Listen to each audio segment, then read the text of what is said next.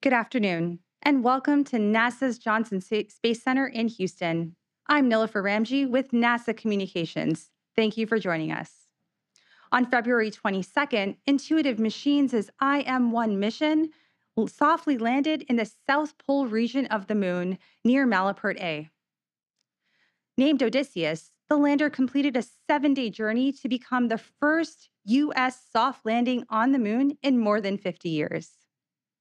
Joining us today to provide insight on this historic mission and to answer questions, we have Steve Altemus, co-founder and CEO at Intuitive Machines, Joel Kearns, Deputy Associate Administrator for Exploration, Science Mission Directorate at NASA headquarters in Washington, Dr. Tim Crain, Chief Technology Officer and co-founder at Intuitive Machines, and Dr. Prasan Desai, Deputy Associate Administrator of the Space Technology Mission Directorate at NASA headquarters.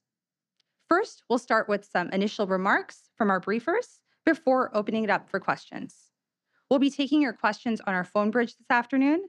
So if you've joined us today, please press *1 to add your name to the queue and ask your question. We'll now begin with opening remarks from Steve. Thank you, Nilofer. Well, hello, everybody. I reflected before we came into the briefing studio this afternoon that this is the first briefing about being on the surface of the moon for the first time in about 52 years in this room. So that's quite incredible, and it's a pleasure to be here. Intuitive Machines, Odysseus lander landed yesterday at 5:24 Central Time. We did have a stable, controlled landing and a safe, soft touchdown. I'll give you a little bit of description today about the state of Odysseus, or Odie, and its attitude on the surface and what you can expect from it over the coming days. It's pretty incredible. It was quite a spicy 7-day mission to get to the moon. And I'll give you some fun facts about how far we've traveled and how fast we've gone. So just to begin with, the vehicle is stable near or at our intended landing site. We do have communications with the lander. It's from the larger radio astronomy dishes around the world that are part of our lunar telemetry network, and to the spacecraft from several of the antennas and 2 of the radios. So that's phenomenal to begin with. So we're beginning to, now that we're on the Goonhilly dish in the United Kingdom, we're downloading data from the buffers in the spacecraft and commanding the spacecraft and trying to get you surface photos, because I know that everyone's hungry for those surface photos. But we got some interesting data that gives us a position, an attitude of where the lander is, and I'll explain that in a moment. We have the sun impinging on the solar arrays and charging our batteries. We are providing power to the spacecraft, and we're at 100% state of charge. That's fantastic. I talked to you about the communications, and we will be taking an image, hopefully this weekend, from the Lunar Reconnaissance Orbiter to find the lander and pinpoint its location in the South Pole region of the moon. If you can go to the photo here that we have, this is a photo that I thought you'd find interesting that we'll release to the public here. Here we're flying about 10 kilometers over the surface of Schamberger Crater near the South Pole region of the moon. We're still about 200 kilometers uprange from where our intended landing site is. But here we have one of our public affairs cameras taking this beautiful image, and you see how shadowed and undulating the terrain is, and that's important to understand how difficult it is to land on the surface of the moon. So thanks for that image. Going back, I could say that it was quite phenomenal that, if you think about it, we were traveling 25,000 miles an hour, and we came down and touched down at about 6 miles an hour with a downrange traverse of about 2 miles an hour. That's walking speed. So that's kind of just an interesting metric for you. We traveled 2.5 times the distance to the lunar surface. That's about 600,000 miles due to the trajectory and the number of orbits that we've gone through. In doing that and in performing that incredible deceleration, our first of a kind liquid oxygen, liquid methane, additively manufactured 3D printed engine burned 6 times for a cumulative burn time of over 20 minutes. It's just an incredible performing machine, and we're really proud to take that technology to a TRL level 9. I got to say something about the team. The ops teams were cool under pressure for the whole 7 days. It was quite amazing to see them in work, real space cowboys. And, we worked through all the difficulties. If you think back from Apollo days, there wasn't one mission that went absolutely perfectly. So you have to be adaptable, you have to be innovative, and you have to persevere. And we persevered right up until the last moments to get this soft touchdown like we wanted to. Let me just talk briefly about attitude on the surface. This is a little lander. I'm going to pretend that's the rock that the lander's leaning on. We think we came down with, like I said, about 6 miles an hour this way and about 2 miles an hour this way, and caught a foot in the surface, and the lander has tipped like this. And we believe this is the orientation of the lander on the moon. We're getting sun moving this way around the lander, so the solar arrays are being powered, and we believe a little later we'll get solar sun on the top deck solar array. The majority of our payloads are all in view, and we are collecting science, and we've collected science along the way to the moon, and been downloading that data. In particular, 3 payloads that are positioned on the lander, they have been operationally used in this mission. The LN1 payload out of Marshall Space Flight Center, it assisted us in determining our precise location in space, orbit determination, we call it, using a Doppler measurement. That was very useful, and as it was part of the Deep Space Network, it augmented our communications from our own commercial network. The other one you've heard about was the NASA Doppler Lidar from Langley Research Center, and we integrated their telemetry stream into our navigation application, and we use that for our powered descent initiation. And then finally, the one that was very useful was a new technology out of Glenn Research Center, and that was the radio frequency mass gauging. And that instrument really gave us an understanding of what the propellant tank levels were, which helped us budget the amount of propellant to take us all the way safely to the surface of the moon. So very interesting mission so far. As we get more telemetry and turn more things on, we'll be updating you over the coming days of the analysis and the reconstruction of the landing. Tim can comment on that a little bit today, on how we did the powered descent all the way to the surface and why we believe in the data that I'm talking to you about today. Yesterday, we thought, just to clear up some confusion, we thought we were upright. And the reason was that the tanks were reading, this is the X direction, and the tanks were reading gravity on the moon. At the fill levels, there were still residuals in the tank, and we saw those measurements in the X direction. Well, that was stale telemetry, so when we worked through the night to get other telemetry down, we noticed that in the Z direction, this direction, is where we're seeing the residual tank quantities. And so that's what tells us with fairly certain terms the orientation of the vehicle. And hopefully we'll get a picture here this weekend and share it with you. Nilofer, that's all I have. Thank you so much, Steve. Next up, we have Joel Kearns. Joel? Hey, thank you, Nilofer. First, let me congratulate Intuitive Machines for 3 major accomplishments. The first, as Steve said, is for having a successful soft landing on the moon by the United States since 1972. The second is for being the first non-government commercial organization to actually touch down safely on the surface of the moon.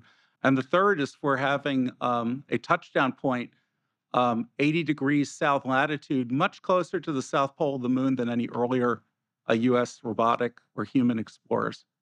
Let me give you some of the context for the importance of Intuitive Machines' accomplishment on their mission. In 2017, the nation charged NASA to expand our scientific and technical work in the area of the moon.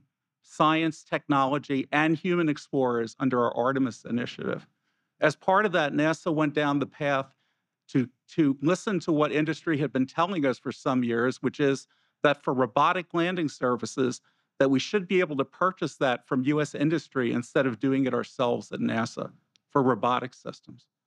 Now, NASA is very good at building and operating robotic probes throughout the solar system, but we knew we'd be going back to the moon repeatedly to do science and technical studies and eventually human exploration. So we put into place this Commercial Lunar Payload Services initiative, or CLPS, to buy, in effect, the service to bring NASA cargo down to the surface of the moon and have the data from those experiments brought back to Earth by industry. Intuitive Machines is one of the participants in that initiative that has now been awarded 3 service contracts to bring NASA equipment, experiments, and cargo down to the surface of the moon. And this was Intuitive Machines' first attempt, their first mission to the moon, carrying our cargo. Now, I have talked about all of the potential advantages of having industry do this for NASA. The industry had told us years ago that they thought they were technically ready to do it, that they thought if they specialized in doing it, that they could probably do it at less cost and much more frequently and much faster from initial order than NASA probably could, since we would normally build a custom spacecraft for every endeavor. And we've seen that so far in the progress that our CLPS vendors have made as they're working down to fly off their first missions. Intuitive Machines, though, however, in doing a soft touchdown on the moon, has provided the first real evidence that this is possible to do. It's possible with today's technology, with dedicated engineering and appropriate financial management, to have a private company actually design a spacecraft, develop a mission, buy a rocket, and fly all the way to the moon and soft land on the surface of the moon. Not just in an area where we landed earlier, decades ago, near the equator with the Apollo missions, but in the unusual territory at the South Pole, which is the focus of our future human Artemis missions. This is a gigantic accomplishment. On this particular mission, we had the company bring 6 NASA science and technology experiments on board down to the lunar surface. They ranged to do studies in science, in looking at the electron density and plasma on the surface of the moon, technology studies such as measuring rocket plume impingement during landing, navigation studies on the way to the moon, down to the surface of the moon, laser ranging, fuel quantity, as other investigations.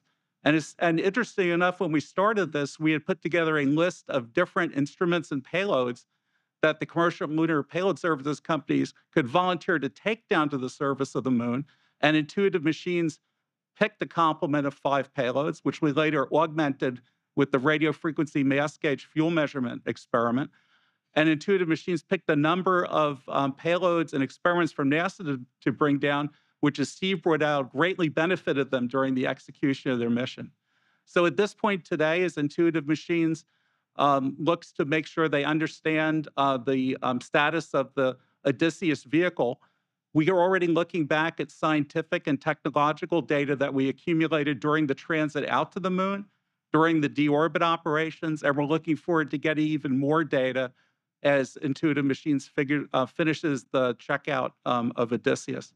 Now, in doing so, we knew at NASA, when we went out to gather this by commercial services, that we had these great potential benefits, but we also had risks. We knew, for example, no one had previously done this.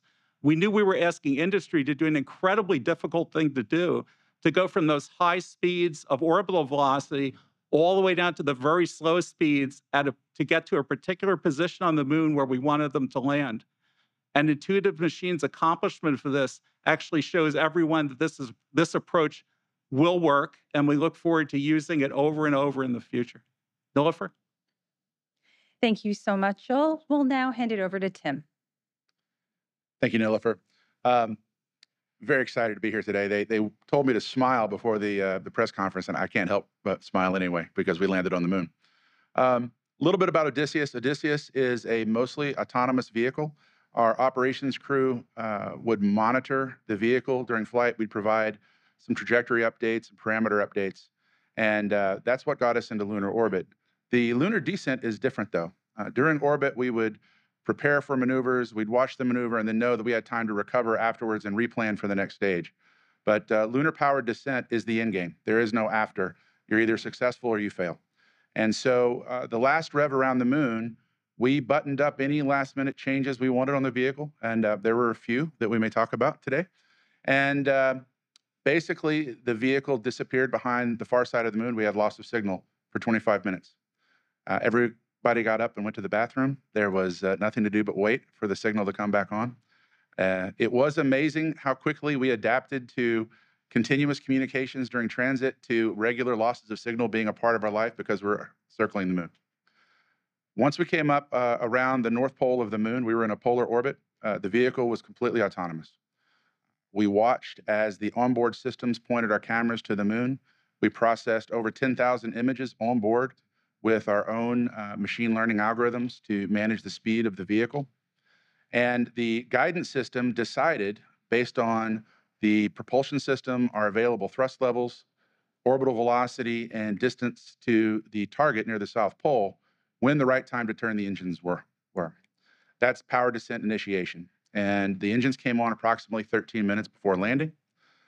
We were at full thrust for what we call braking 1. Basically, we were trying to slow down from approximately 3,600 miles per hour to something more like 30 miles per hour near the landing site. That's braking 1. The vehicle performed flawlessly. Our main engine thrust was good. Our thrust control was perfect. Engine performance has exceeded expectations in many ways. And flight control, my personal background, kept the vehicle pointed exactly where it was supposed to go for the entire burn. We monitored down until a pitch-over event. So early in the trajectory, the vehicle is basically flying sideways with respect to the moon, and we're flying in one direction, and the engine is slowing us down to take that velocity out of the vehicle. Once we get within a kilometer of the landing site, however, the vehicle goes into what we call a pitch-over. And this brings another set of cameras into alignment with the landing site. At that point, we lost comm, which we knew we would do because we switched from one set of antennas to another. And then we regained communications all the way until approximately 200 meters above the landing site. Then there was a tense moment where we did not have regular communications, but our dedicated radio and ground operations crew found the signal, and within an hour or so, we were getting the first data down from the surface of the moon. I could not be prouder of our operations team and our engineers for putting together Odysseus, which was a marvelous machine. And to look at the moon every night now and know that we have new hardware there that we had a hand in building in our lifetime, something I couldn't say before, it really was a magical, magical day. Thank you, Nerf. Thank you so much, Tim. And now, finally, we'll hand it over to Prasan. Thank you, Nilofer. First and foremost, congratulations to Intuitive Machines, an amazing, successful landing success story.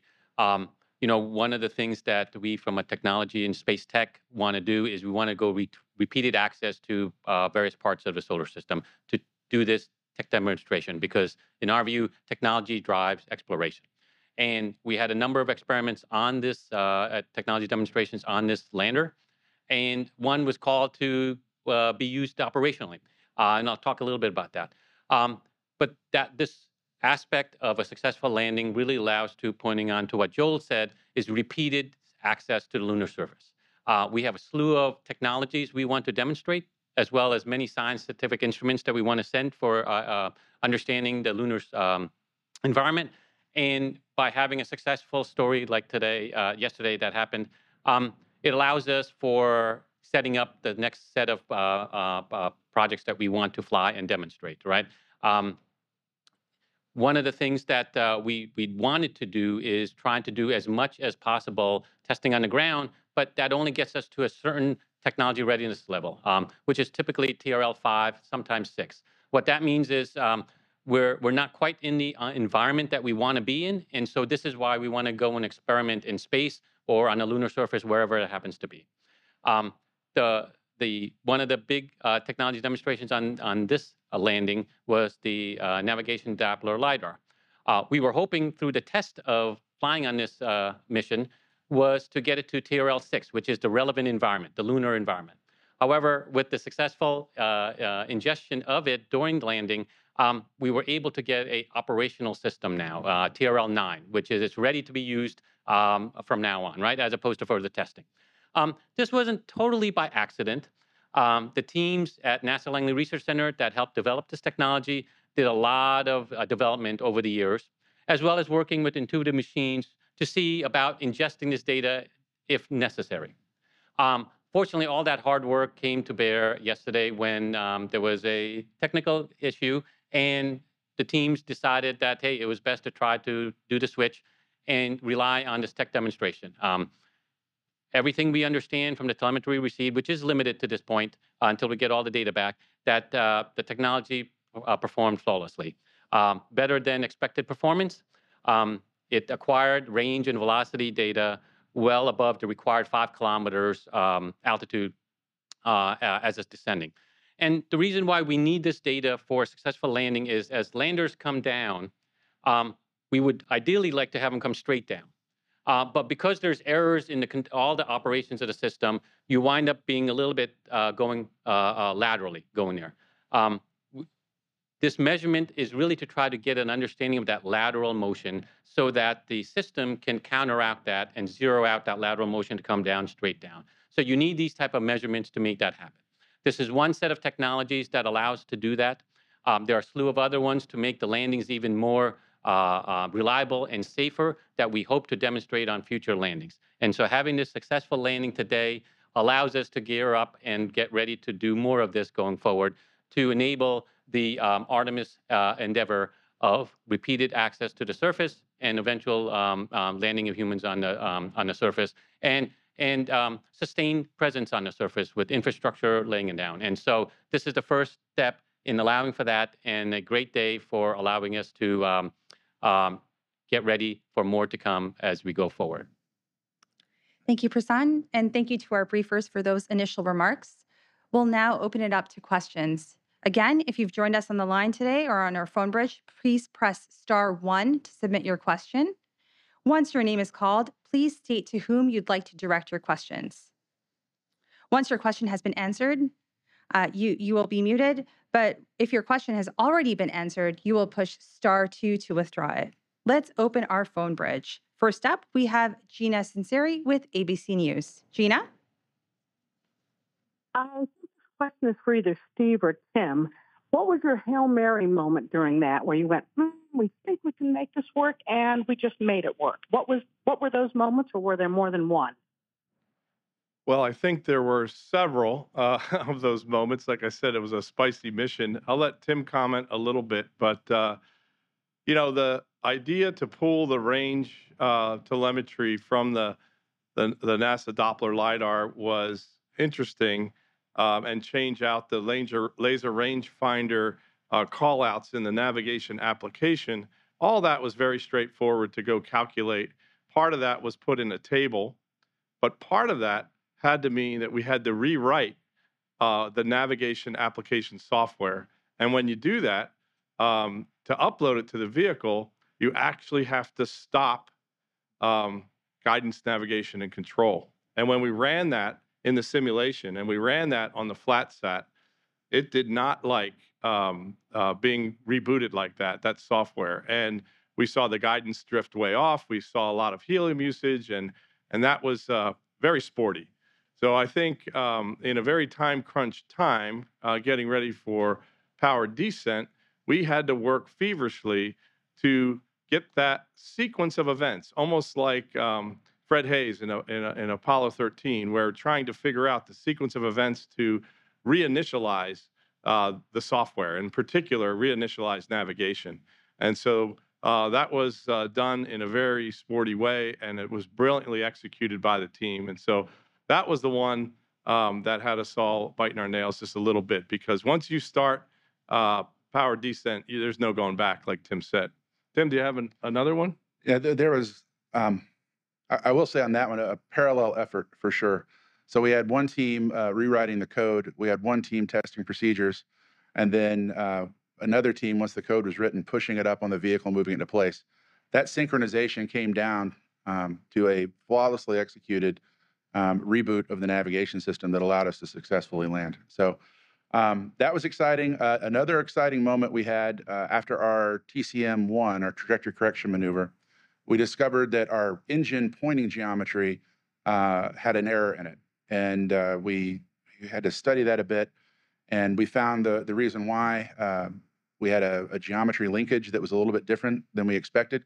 Very difficult to test how that linkage to the main gimbal would respond under full thrust in space. And so we were able to use flight data to correct that. But that was another area where we had to patch the software to put that correction in place. And, we became very proficient at it. I will say, and you hear this in the space industry a lot, that we stand on the shoulders of giants. The work we were doing was built upon work people had done before us. NASA's core flight software is a big part of what we do on the flight vehicle, and it has a lot of the capabilities to reload and reinitialize software built into it. And we were able to take advantage of that because of the foresight that people who had done space missions before had invested in that piece of technology, and we used it to great effectiveness going forward. Great, thank you. Next up, we have Marcia Dunn with the Associated Press. Hi, my questions are for you, Steve.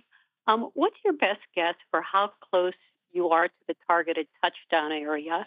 And you said a lake caught the surface. Do you think the lander came in tilted and to catch a lake like that? Could it have caught on a rock and then belly flopped? And do you think Odysseus was ever upright even for a moment or two, or do you think it just landed on its side from the get-go? Thanks. Well, thank you, Marcia, for that question.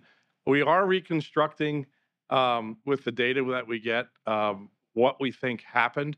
My theory is just a theory until we get an actual picture and see what happened. But if you pass me the model, Tim, I'll show you here, is if we're coming down, we came down a little bit faster. We were supposed to come down at 1 meter per second, which is about 2 miles an hour. And we're supposed to null the lateral velocity, which was supposed to be 0, and we're coming straight down. We had about 2 miles an hour going this way. And so if you're coming down at 6 miles an hour, is what we think, and moving 2 miles an hour, and you catch a foot, we might have fractured that landing gear and tipped over gently, like I said. We have to go look at when the main engine cutoff was to see if the main engine had any coupling effect to that or not. I can't tell you for sure. It'd be good to see the health of the landing gear and see how that all looks. And so it'll be a few days before we get all of that put together and reconstructed. That's an action I've already given the team, and I look forward to the answer to help inform our future flights. I can add to that after pitch over, we have a hazard relative navigation system that generates measurements at 1 hertz. This is our optical processing. And we generated 84 measurements and processed 79 of those. So 84 is important because we have approximately a 120-second timeline from pitch over to landing. So the fact that we generated 84 accounts for a portion of that timeline. They're not necessarily continuous. The fact that we processed 79 of them, and they were accepted by the Kalman filter that we have in our software, means that there was very good agreement between the inertial measurement unit and our camera velocity measurement and the NDL, Navigation Doppler Lidar on board. With those all in agreement, that means we had roughly 90 seconds out of 120 seconds guaranteed stable flight coming in. So we were very close to the vertical phase. We don't have the data from that interval yet, and so we're waiting to see what that is. But that's a really good indication that we were in stable control and vertical at the time we touched down. Thank you. Bill Harwood with CBS News. Hey, thank you very much. I think this is for Steve. How do you guys know it's resting on a rock, as it were, and not on its side? In other words, how many degrees of vertical did your tank readings lead you to think, if you've even got a number like that? And are there any payloads on board that simply cannot work in the current orientation? Thanks. Well, I'll let Tim address part of it, but our reconstruction, based on how much power we're getting off of this solar array, says that it has to be somewhat elevated off the surface horizontally. So that's why we think it's on a rock, or the foot is in a crevice or something, to hold it in that attitude. Fortunately, for most of the payloads are exposed to the outside above the surface that's down, the panel that's down towards the surface. That panel only had a single payload on it, and it's not an operational payload. It's a static payload, and that one we're still going to try to take a picture of that payload if we can, and that would meet those objectives of taking a photograph of that art cube that's on that panel, and that one that's pointed towards the surface of the moon. So we're going to try to download all the pictures and see if we got that picture in view. Tim, any more insight? We also have some inertial measurement unit data.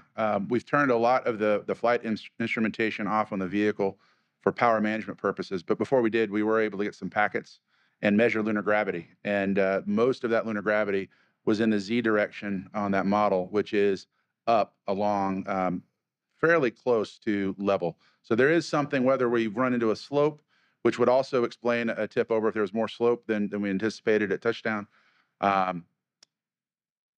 So the inertial measurement unit gives a very strong indication that this is up, and those sensors are very, very exquisite. So it's a confirmation of what we're seeing from the tanks. Exactly what the material is that's underneath the lander is something we hope to get some imagery from over the next coming days and find out more. We're as eager to see those images as the public is. Yeah, and I would add, in terms of the technology payloads, we've already gotten data along the way to say they've been successful, right? So the radio frequency mass gauge has been working since launch, soon as we got into low Earth orbit and going underway. So we've gotten data all along that way, as well as during the descent, which we're still waiting for telemetry on that. The Navigation Doppler Lidar, we got that real time going down, so we know that worked very well and successful aspect of it, right? The scalps, the stereo cameras, we're waiting for the pictures to come back there, but everything else seems to be working very well. So we anticipate that worked well during the descent as well, and just waiting for the data to come back to analyze to see how that went. So a lot of the payloads have already been successfully demonstrated. Yeah, and this is Joel. What I'd say is that, in addition to what Prasan and Tim said about the fact that so much data was acquired during transit out to the moon, low lunar orbit, and descent, of course, we'll evaluate if there's any particular measurements that we can take because of the vehicle configuration. But in general, we expect to get a lot of data and a lot of measurements from the instruments, both science and technology. Yeah, I have an add to that too. The NDL is a perfect example of a problem solved, but the radio frequency mass gauge was also something that we used for a problem avoided. We had a temperature sensor on one of our tanks, and we fly cryogenic fluids. They're very, very cold for propellant. And a temperature sensor was reporting back colder than we had anticipated. Well, that could have been indicative of a leak. And so we were beginning to spin up some contingencies. Well, what if we have a leak? What do we do? But because we had the radio frequency mass gauge, we were able to confirm that our tank masses were stable, and we just had a little bit of an anomalous sensor reading.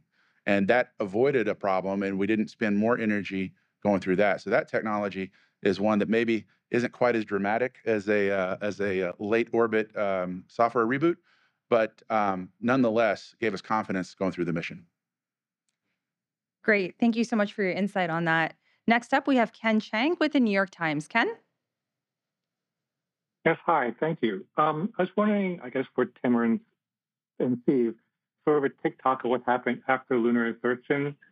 It looked like the orbit was lower than what was in the press kit, and then you had another burn that evening, and then you avoided the DOI burn, and then you had it moved up the the landing time. So I was wondering what the various orbits were and how that affected the landing time.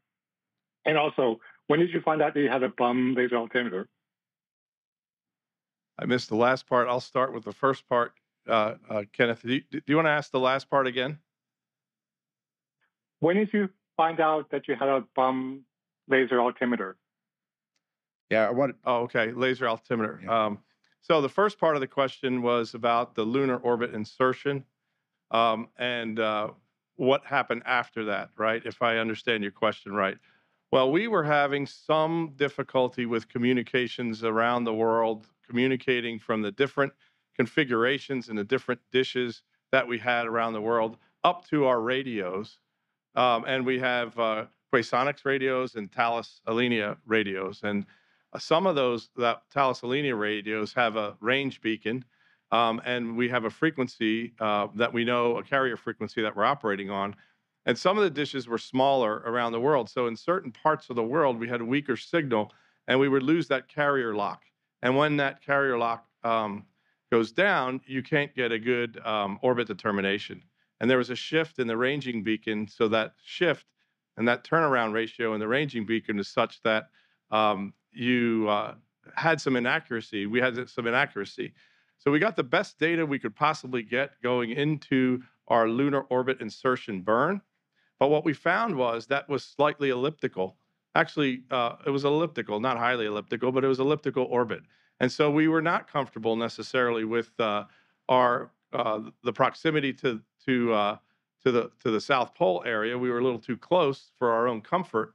So we decided to come in and do a raise of our paraloon position, and we did that very quickly, autonomously, and put us in a safer configuration for the mission and be prepared. And that burn we did in such a way that it eliminated the need for a deorbit insertion burn, a very small burn, before we did powered descent.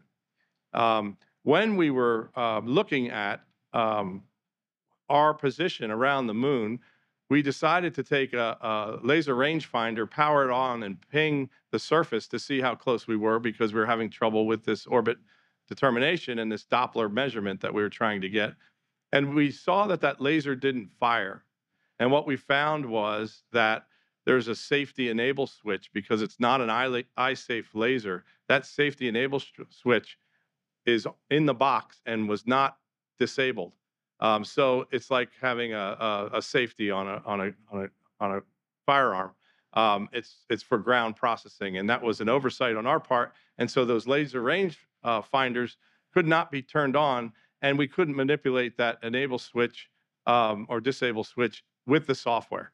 And so those rangefinders had been tested and would have worked if we'd had caught that oversight and removed that enable before or disable before flight.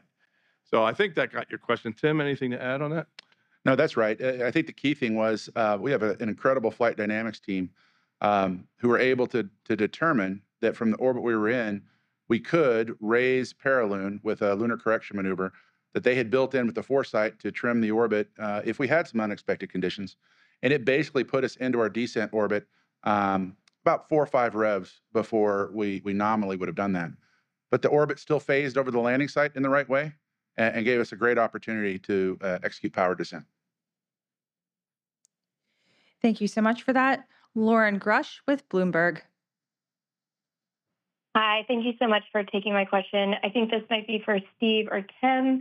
I'm curious if you've been able to determine if the tipping damaged the lander at all based on the rock that it's leaning on. Is there any concern of further degradation because of the position that it's in? Thanks. Well, again, Lauren, we're hopeful to get pictures and really do an assessment of the structure and assessment of all the external equipment.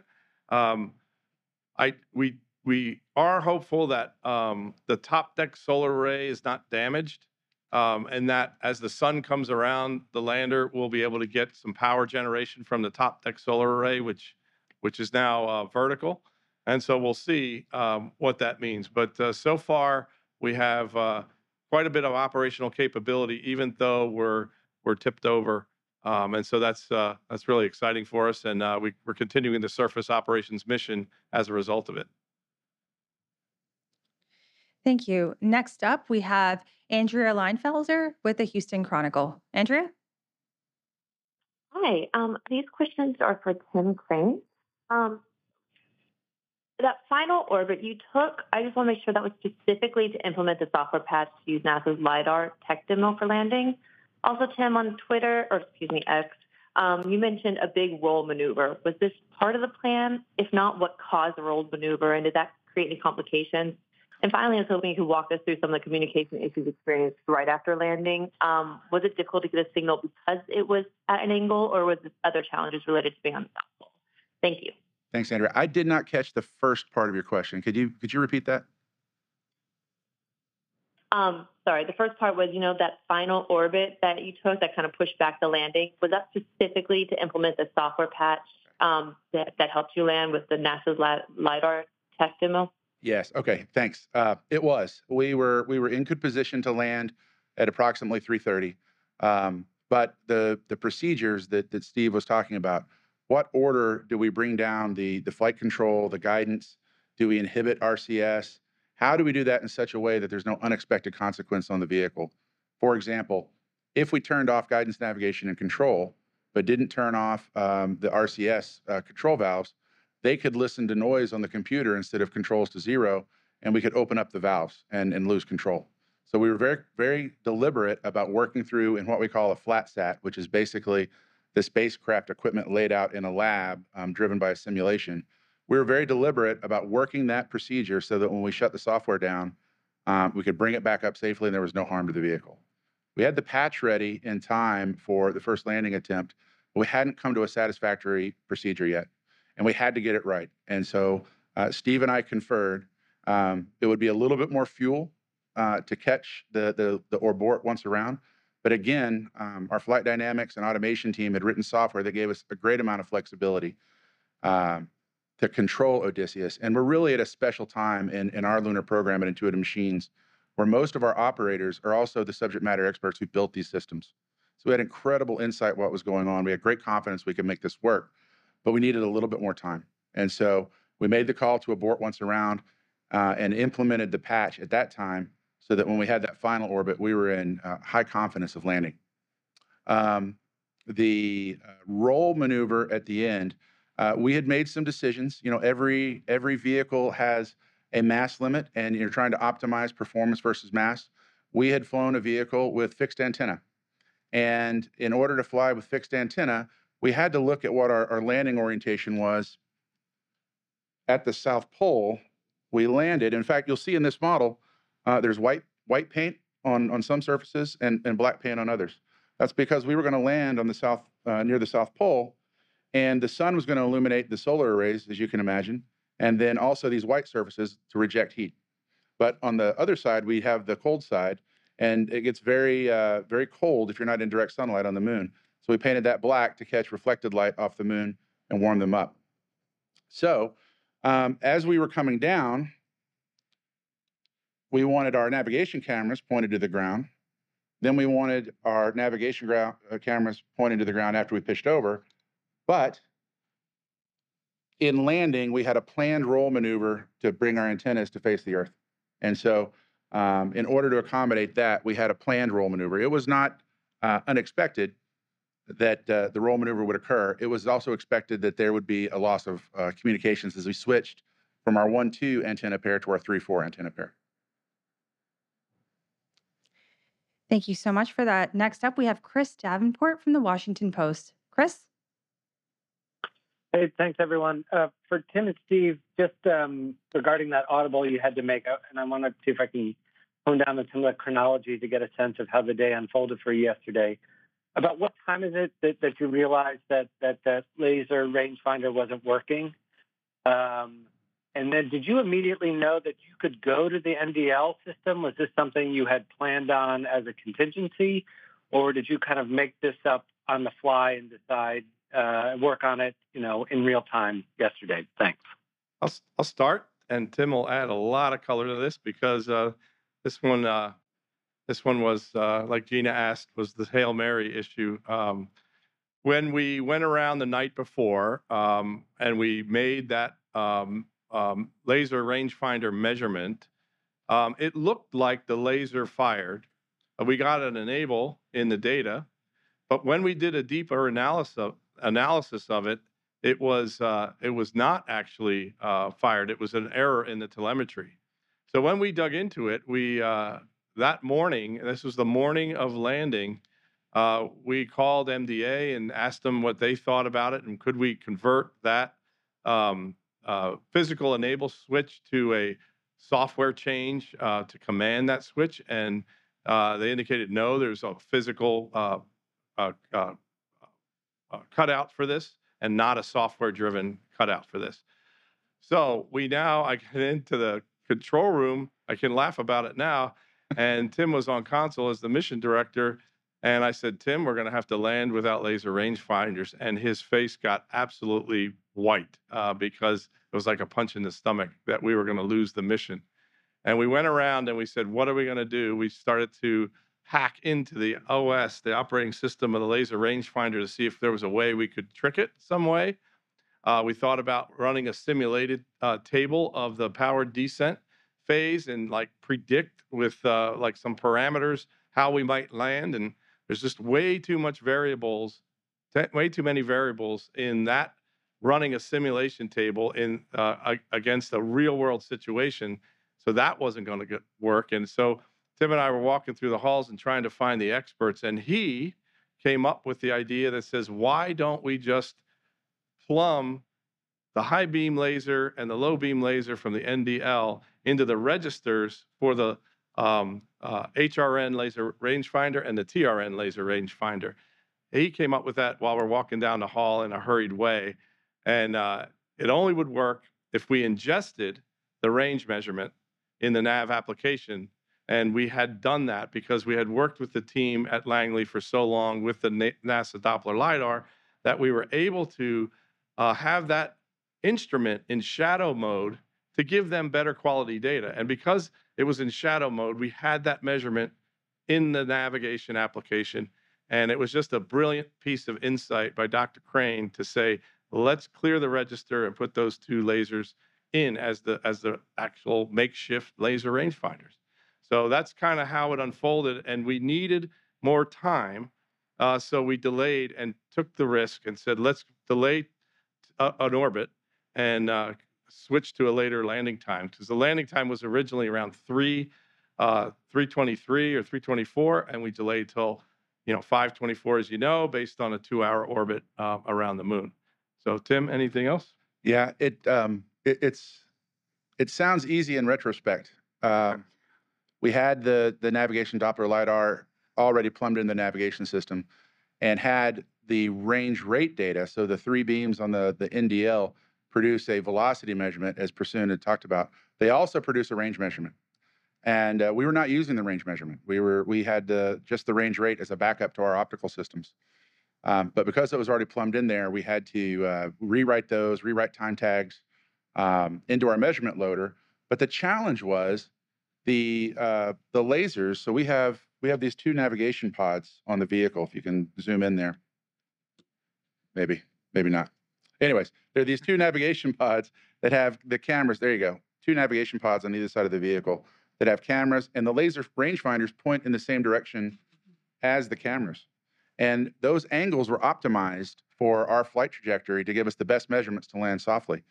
The NDL was under one of these, and its angles were optimized to test the extent of its performance, not necessarily to feed our navigation system, but to test the sensor, because it was a technology development. So after we figured out we could write the measurements into the laser rangefinder, we had to quickly tell the computer that the laser beams were pointed in different directions. And so there were a number of attitude transformations of it's not in the same location, it's not in the same orientation. And if you've ever seen engineers doing right-hand rule transformations, there were a lot of broken wrists, put it down here, as people were trying to figure out which way is it pointing. And I will tell you that in normal software development for a spacecraft, this is the kind of thing that would have taken a month of writing down the math, cross-checking it with your colleagues, doing some simple calculations to prove that you think you're right, putting it into a simulation, running that simulation 10,000 times, evaluating the performance. Usually you find an error because you did something in that rotation wrong, and you roll it back and you go again. Our team basically did that in an hour and a half. And it worked. So it was one of the finest pieces of engineering I've ever had a chance to be affiliated with. I'd like to add to that the performance of the Navigation Doppler Lidar technology and payload that was developed by NASA's Langley Research Center was outstanding, and it was reliable. And that's what got Intuitive Machines some of the key data they needed in order to soft land. Great. Thank you so much for that. Eric Berger with Ars Technica. Eric? Hi, thanks very much. Congratulations. A good question two questions for Tim or Steve. First of all, about propellant management. I'm curious how the cryogenic boil-off matched up with your expectations and kind of how much prop you had left at the end. And then what is the data transfer rate you're getting now versus what you expected? Trying to get some sense of how much data you're going to get back over the next week or so versus your original expectations. Thanks. Propellant. So actually, the cryogens did very well. And just a correction, Eric, our system doesn't really have boil-off. Our tanks are rated to hold the pressure of the methane. It's very close to space storable.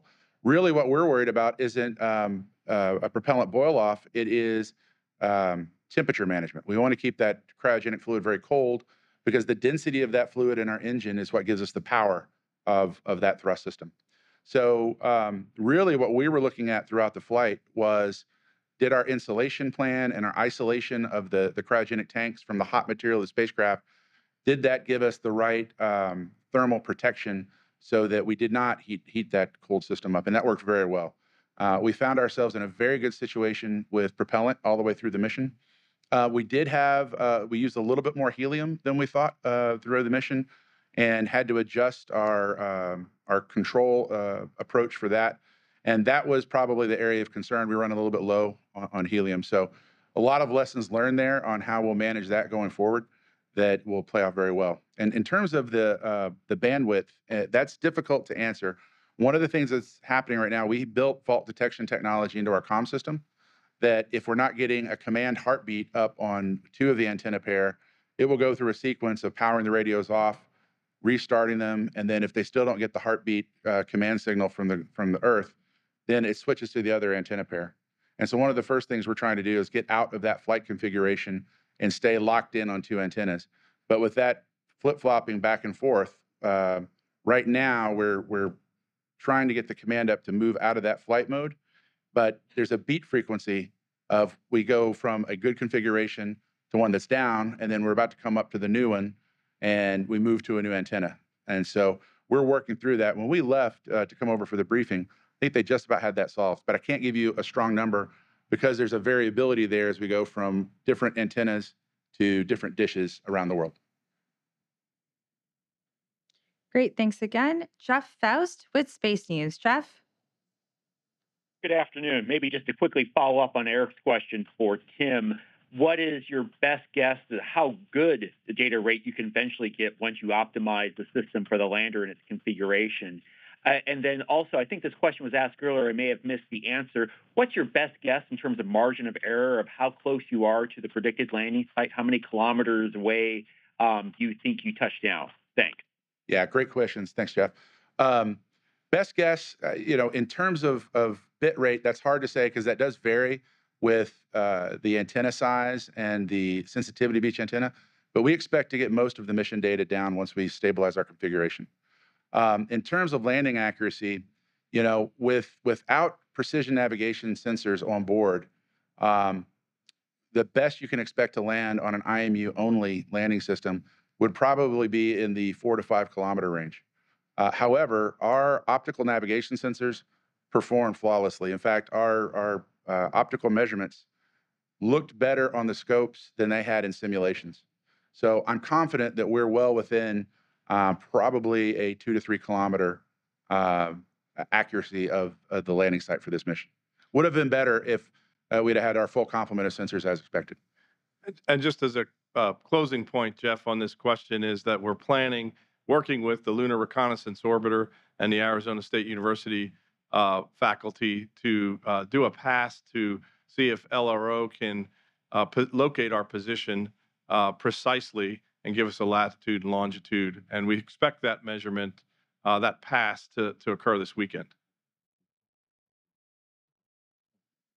Thank you so much for that.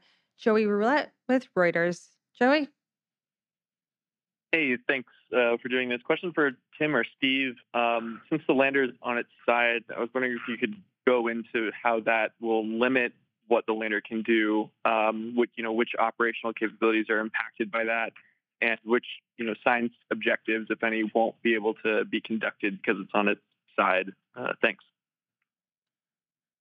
Well, I'll comment initially, like I mentioned, we don't have active payloads on the panel E, I believe, is what's facing the surface of the moon, and so therefore, the active payloads that need communications and need to give off, we need to command and we get the telemetry out, are all exposed to the outside, which is very fortunate for us. We do have antenna, however, that are pointed at the surface, and those antennas are unusable for transmission to Earth, back to Earth. And so that really is a limiter. Our ability to communicate and get the right data down so that we get everything we need for the mission, I think is the most compromised from being on our side. Anything I missed, Tim? No, that was it. Well, maybe one I just thought of is I was telling you before about the solar panel on the top deck. We had to angle that at about 30 degrees tilt up for landing on the South Pole. That was one of the engineering changes we made when NASA asked us to move towards the South Pole region. Now we've tipped over, and we don't know the health of that solar panel. It would be great to get a picture and or wait until the sun comes around and see if we get any battery charging off of that solar panel. So we'll see. We're in a great state of charge with the batteries. We're getting plenty of sun on the horizontal, the now horizontal solar panel, and we'll just have to wait and see with that other panel. Thank you so much. Jonathan Siri, Fox News. Thank you for taking my question, and congratulations, everyone. My question is also for Tim or Steve. Your team had to essentially rewrite the instruction manual several times while in flight, not just for troubleshooting, but also adapting to first in space performance of that new engine. Could you give us an idea of how many people were involved with the process? And did the discussions take place in a single war room, or were you conferencing in experts from multiple locations? Just give us an idea of the human logistics involved. So I'll give you a rough overview, and then Tim can comment kind of how it went over the 7-day period. The operations team was structured into 3 shifts: red, white, and blue shift. Those shifts were supposed to work 8-hour shifts and then do a handover between shifts, but between those teams. Those teams are about 10 individuals. Yep, 10. And the other team that we activated was called Team 4. And the Team 4 was a handful of us senior leaders and engineers that could analyze and take the workload off of the operations teams. So if the operations teams are wrestling with a particularly thorny problem, they would call Team 4 and say, get in here and let's work on this for us and give us a solution. So we would pull in the subject matter experts for any of the disciplines that we would need to solve any particular problem. And we would work in a war room sense outside the control room to tackle that problem. We would have, for example, to activate and bring up the simulation or activate and bring up the flat set. We would run analysis cases. We would call the vendors, like we called MDA about the laser rangefinders. We called NASA and talked about the Deep Space Network with that orbit determination need. So all of that chatter in the back, that was handled by, I would say, about 30 people that would work a given problem on and off based on the discipline. But what had happened during the mission was that red, white, and blue team and the teams and Team 4 ended up working nearly around the clock. We really could have staffed more, but it takes a lot of expertise to staff those teams. And we ended up kind of melding into, we're all working on this last problem through powered descent, and we collapsed into a single red, white, and blue team, all of it, to get that solved, which we're going to go back and look at and see. We really, really worked the team hard. They put a lot of hours in. I think one of the longest days was 48 hours long, and another day was 40 hours long for some of the folks. And that's, just working too hard, and we need to give them rest so they can be bright and make the right engineering decisions. So we got some lessons learned in that area, but we did it, and it was worth it. And it was a whole idea of persevering through the challenges and never giving up. Never, ever give up until the last ditch solution you could find, and then keep thinking about it if it didn't work. So just a testament to a great operations team. Yeah, I'll add to that. Our operations concept was a blend of human spaceflight for space station and space shuttle. We have, that's in our culture here in the Houston area. Some of us had worked on the LHAT Morpheus project at NASA, which was in some way has the DNA that led into Nova C. We had people with a military operations background, and then we had people from commercial networked operations. And so we put all of that together, and we came up with our own unique blend of how we were going to do spacecraft operations. And a big focus of that was the people inside the room on the red, white, and blue teams, keep the vehicle alive. Keep the vehicle alive and doing what it's supposed to do. And then all the mission directors, myself, Jack Twofish Fisher, and Trent Martin, we had the responsibility to interface with Team 4.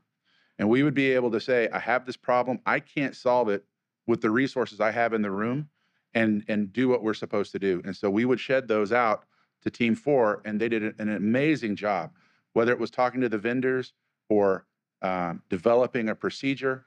They took that off the plate. And that load balance, even though Steve's right, I joked this morning that, how was your day? I said, well, this mission was the longest 7-day day of my life. But it really allowed us to focus on keeping the vehicle alive and keeping it moving on its way to the moon and doing the things we needed to do while problems and anomalies could be solved in the back room. And, this is a story that everybody on that team is going to be able to tell for generations about how we landed. Irene Klotz, Aviation Week. Your line is open.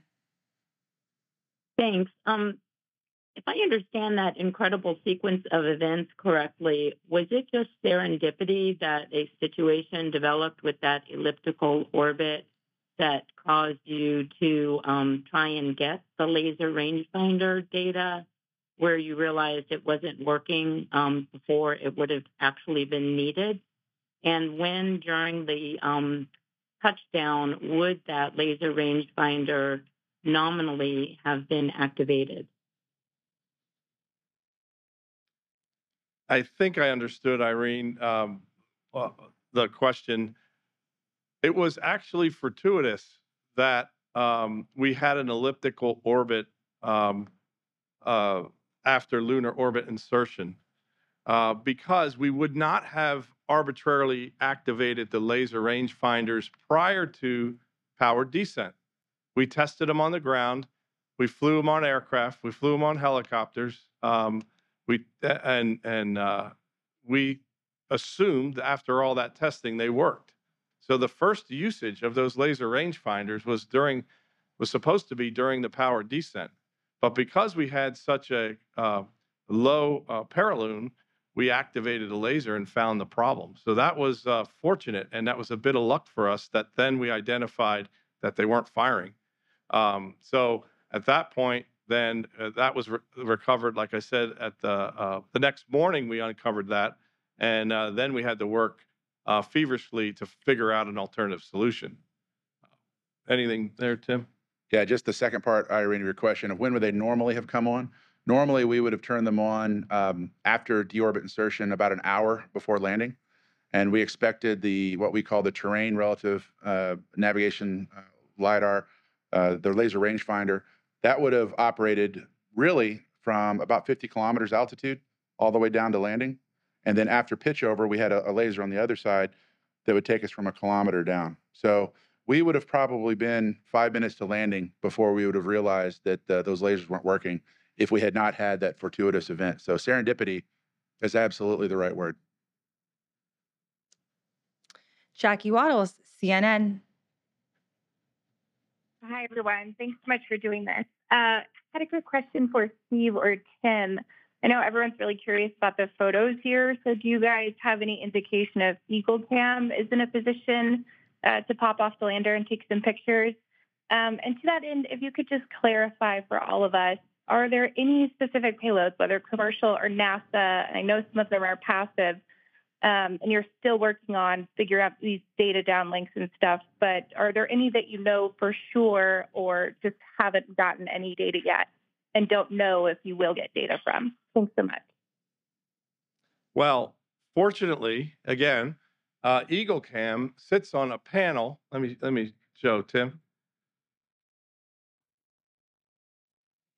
If panel E, I believe, is towards the surface of the moon, EagleCam sits over here on this panel, and we plan to eject that camera off the side, so it will fall about 30 meters or so, maybe not that far, away from the lander and get a good shot of the lander position this way.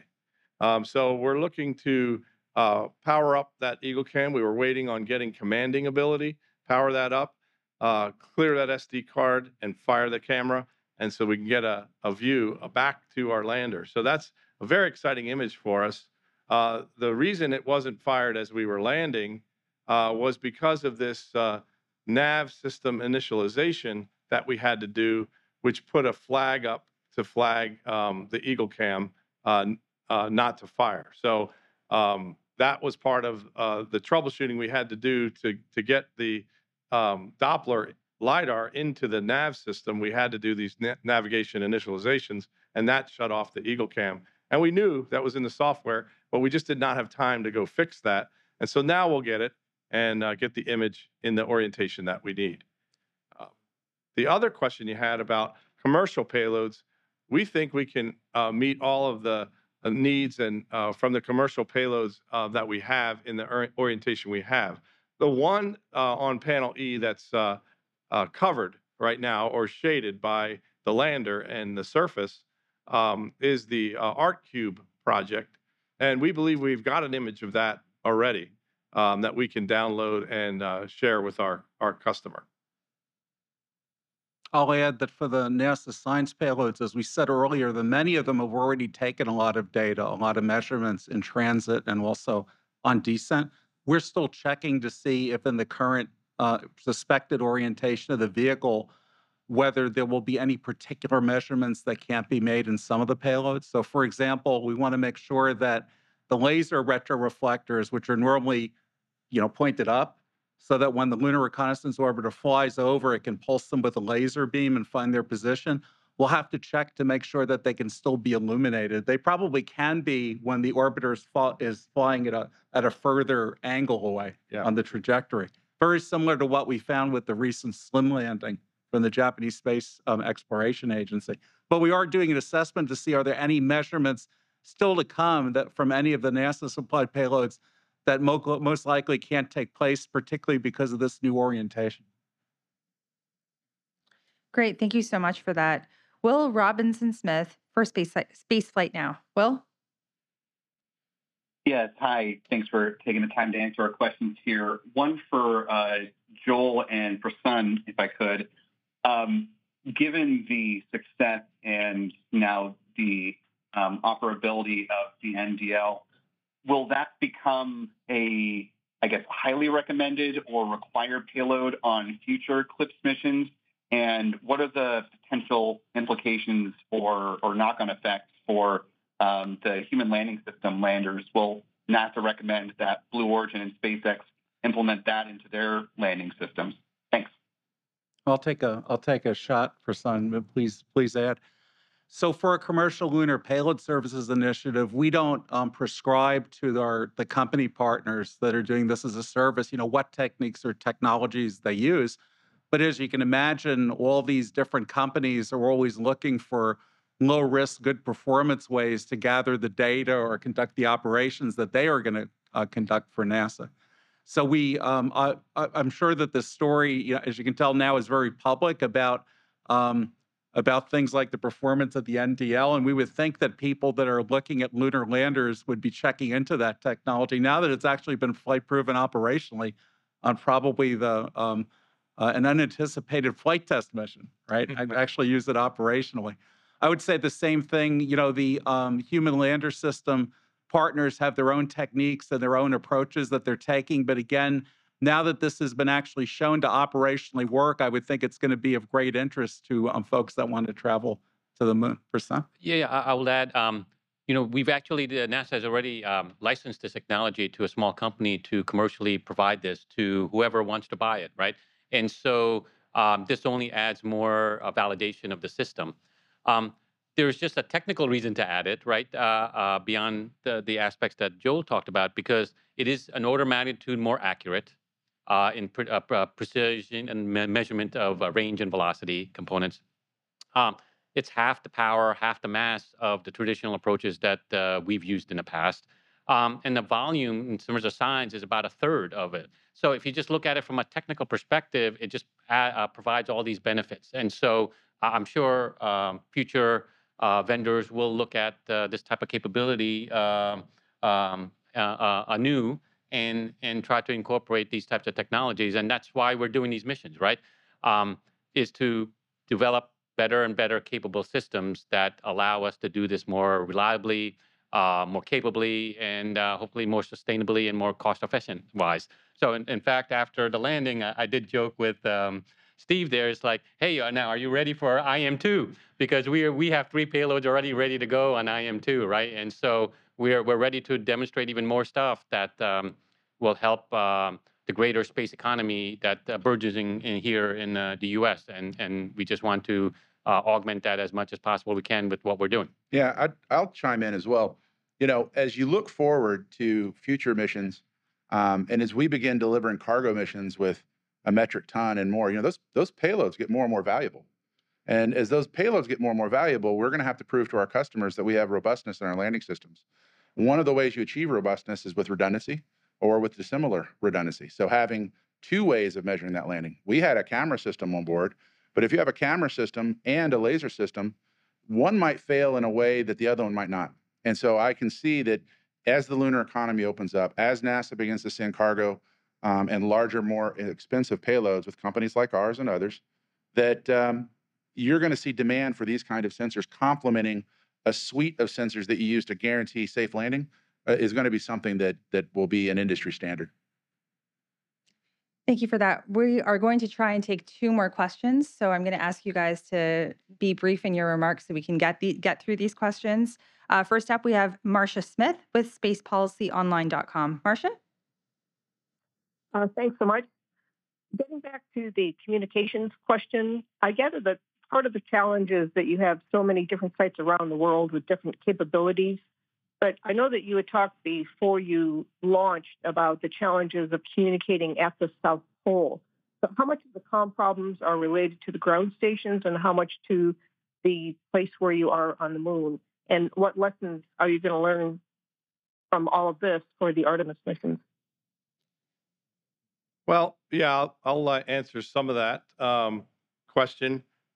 What you get is a phenomenon at the South Pole that NASA's interested in understanding, since that's where our future Artemis missions are targeted, or NASA's future Artemis missions are targeted, is a frequency multipath condition. And so are you going to get multipath interference on your communication frequencies? Fortunately, we think the antennas that are pointed towards the moon will give us a really good understanding of that phenomenon at the South Pole. Another serendipitous moment, right? But I would say that we thought about this landing on the South Pole quite a bit. And if you look at the mock-up, all the antennas are up high and pointed like towards Earth when you're sitting on the surface of the moon. In transit, it's very difficult. You have to constantly change your attitude to point the antennas back to Earth when you're headed toward the moon. So we're going to figure out an antenna location map for subsequent missions, and even mission 2 that gives us an antenna pointed back at the Earth when we're flying out towards the moon, for sure. Also, in this first ever use of our lunar data network, this commercially now available data network made up of these large radio astronomy dishes that we've stitched together in a network. Some of those dishes have had configuration issues. Some of those dishes have had a weaker power band. So we can all operate on this frequency, S-band set of frequencies. However, the power to reach the moon is what came into account as we went around and out towards the moon. The further we got, sometimes those power transmission levels were too low to have us keep the carrier locked up on the radios.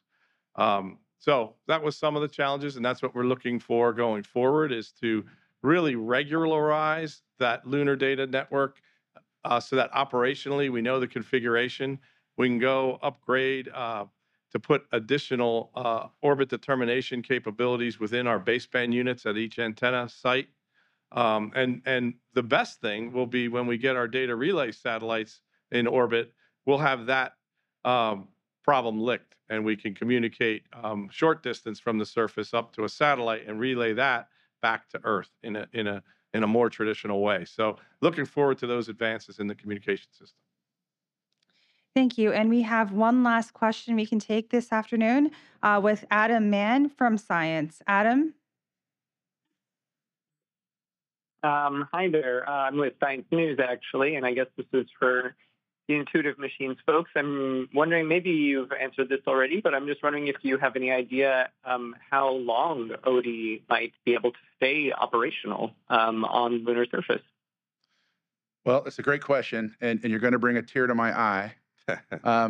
We know at this landing site, the sun will move beyond our solar arrays in any configuration in approximately 9 days. And so the early missions are all solar powered and require that. And then once the sun sets on ODI, the batteries will attempt to keep the vehicle warm and alive, but eventually it'll fall into a deep cold. And then the electronics that we produce just won't survive the deep cold of lunar night. And so best case scenario, we're looking at another 9 to 10 days.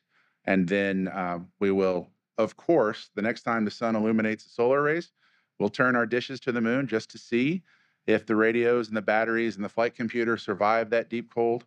The solar array should survive the deep cold and provide power, but we'll just see if our electronics made it through. We'll take a look, we'll take a listen. By that time, we'll have gotten very, very good at listening to that signal, but we do expect probably a maximum of another 9 to 10 days.